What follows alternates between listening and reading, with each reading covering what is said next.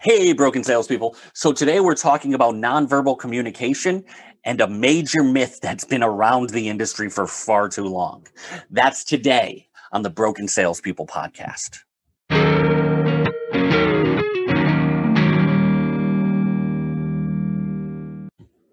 Hey, broken salespeople. Welcome to the workshop. My name is Red Staffstrom, and we are here to help you fix your broken sales skills.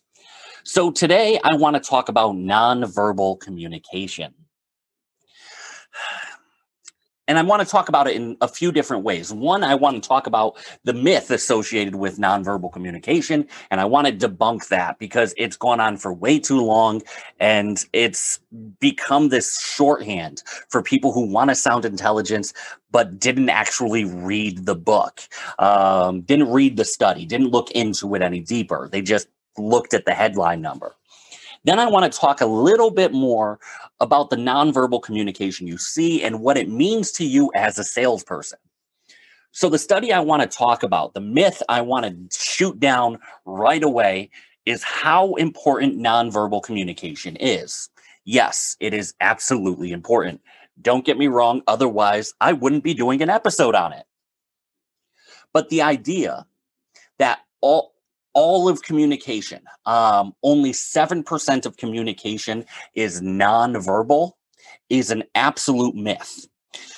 Think about it very, very quickly. If 93% of information of communication was nonverbal, why would anyone have to learn a language?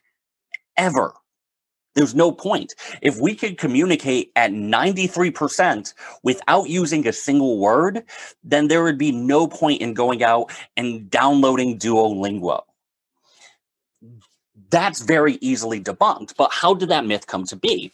In the 1960s, there was a UCLA professor by the name of Morabian, and he did a study that kind of caught fire, similar to the way that the study about alphas and Donald Meck took fire back in around the same time in 1968, and similar to the same way that the idea of type A personalities caught fire with two cardiologists.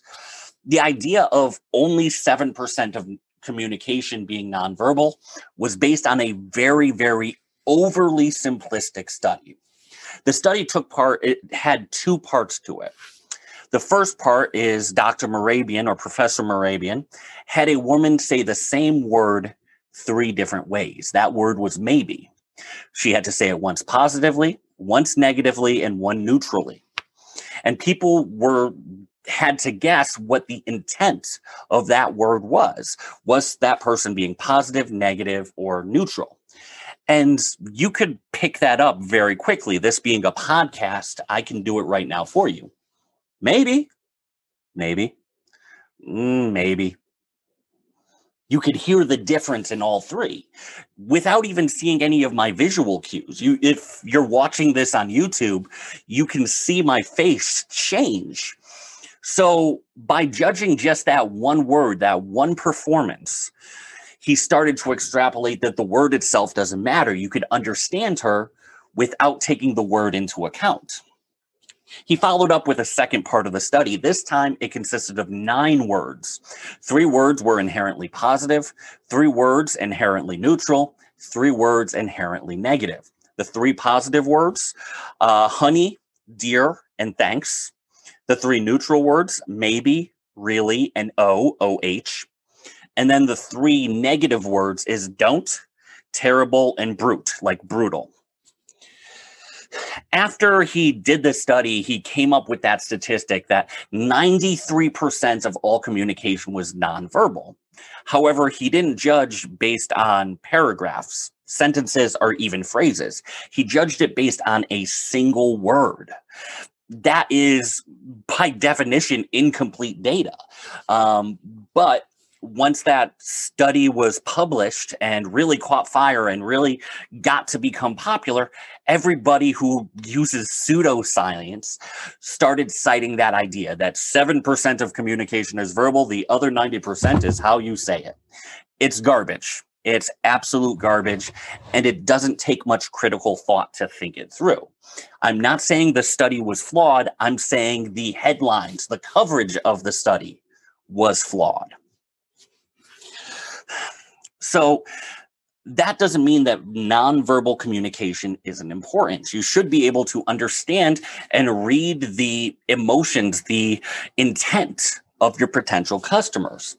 And there's really two sciences that come down to this. One is body language, and the other is micro expressions. I'm going to talk about body language first because people really tend to overcomplicate it. The easiest way to see most body language is whether it's a self-soothing behavior.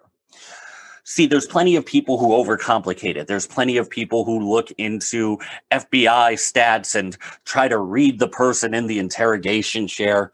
That's not the way it is.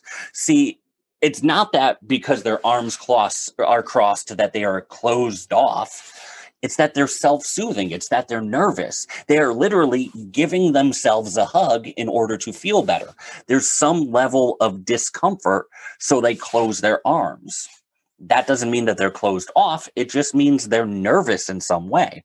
Same thing if the legs are crossed. They're trying to become more comfortable. They're trying to relax. When somebody is completely relaxed, you see them kind of melt into the chair a little bit more. Likewise, when people touch their face, they touch their nose, they touch their eyes, they touch the back of their neck.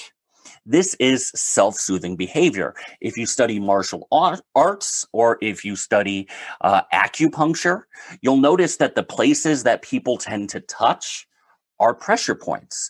They're literally trying to relieve the pressure in their own bodies by touching the back of their neck, by touching the spot between their eyebrows.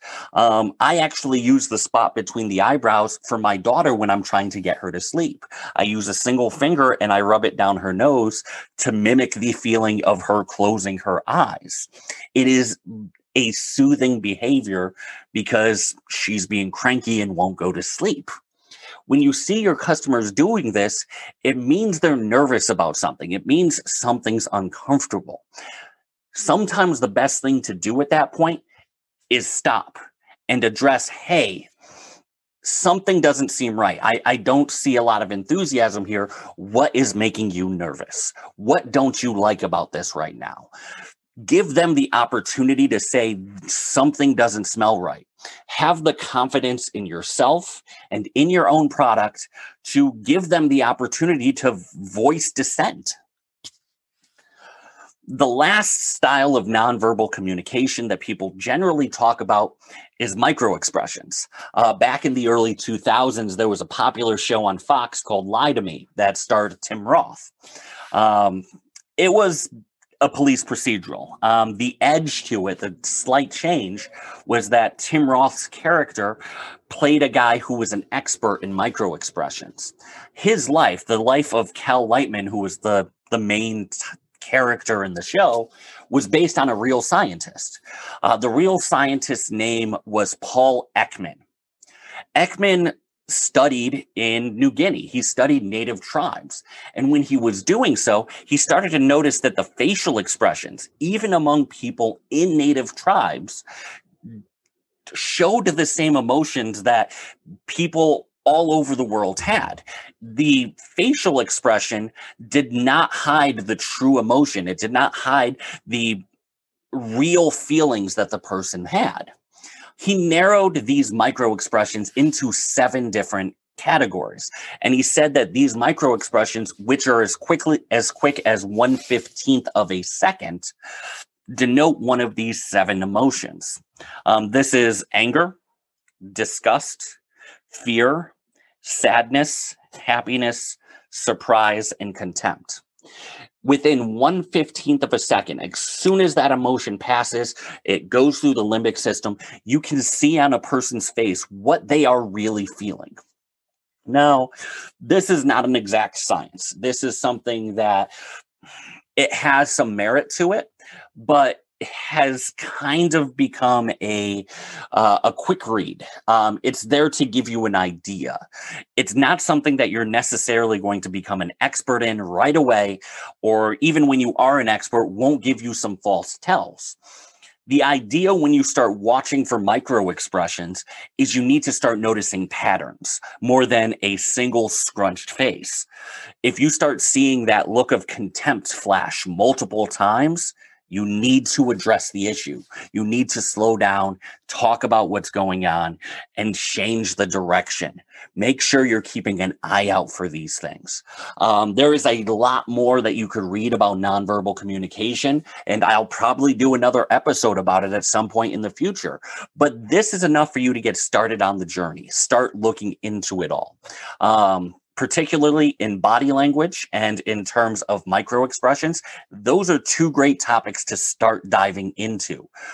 But don't take them as gospel. I warn you not to take them as gospel. Somebody could be acting up because their back is in pain, because they have a sciatic nerve problem. If you dive too deep into them being uncomfortable with the deal when you're actually highlighting a disability that they have, you can talk yourself out of things. Take your time, study this, be patient. Mark the things away, but don't take it as the pure truth. So I hope you guys have enjoyed this episode.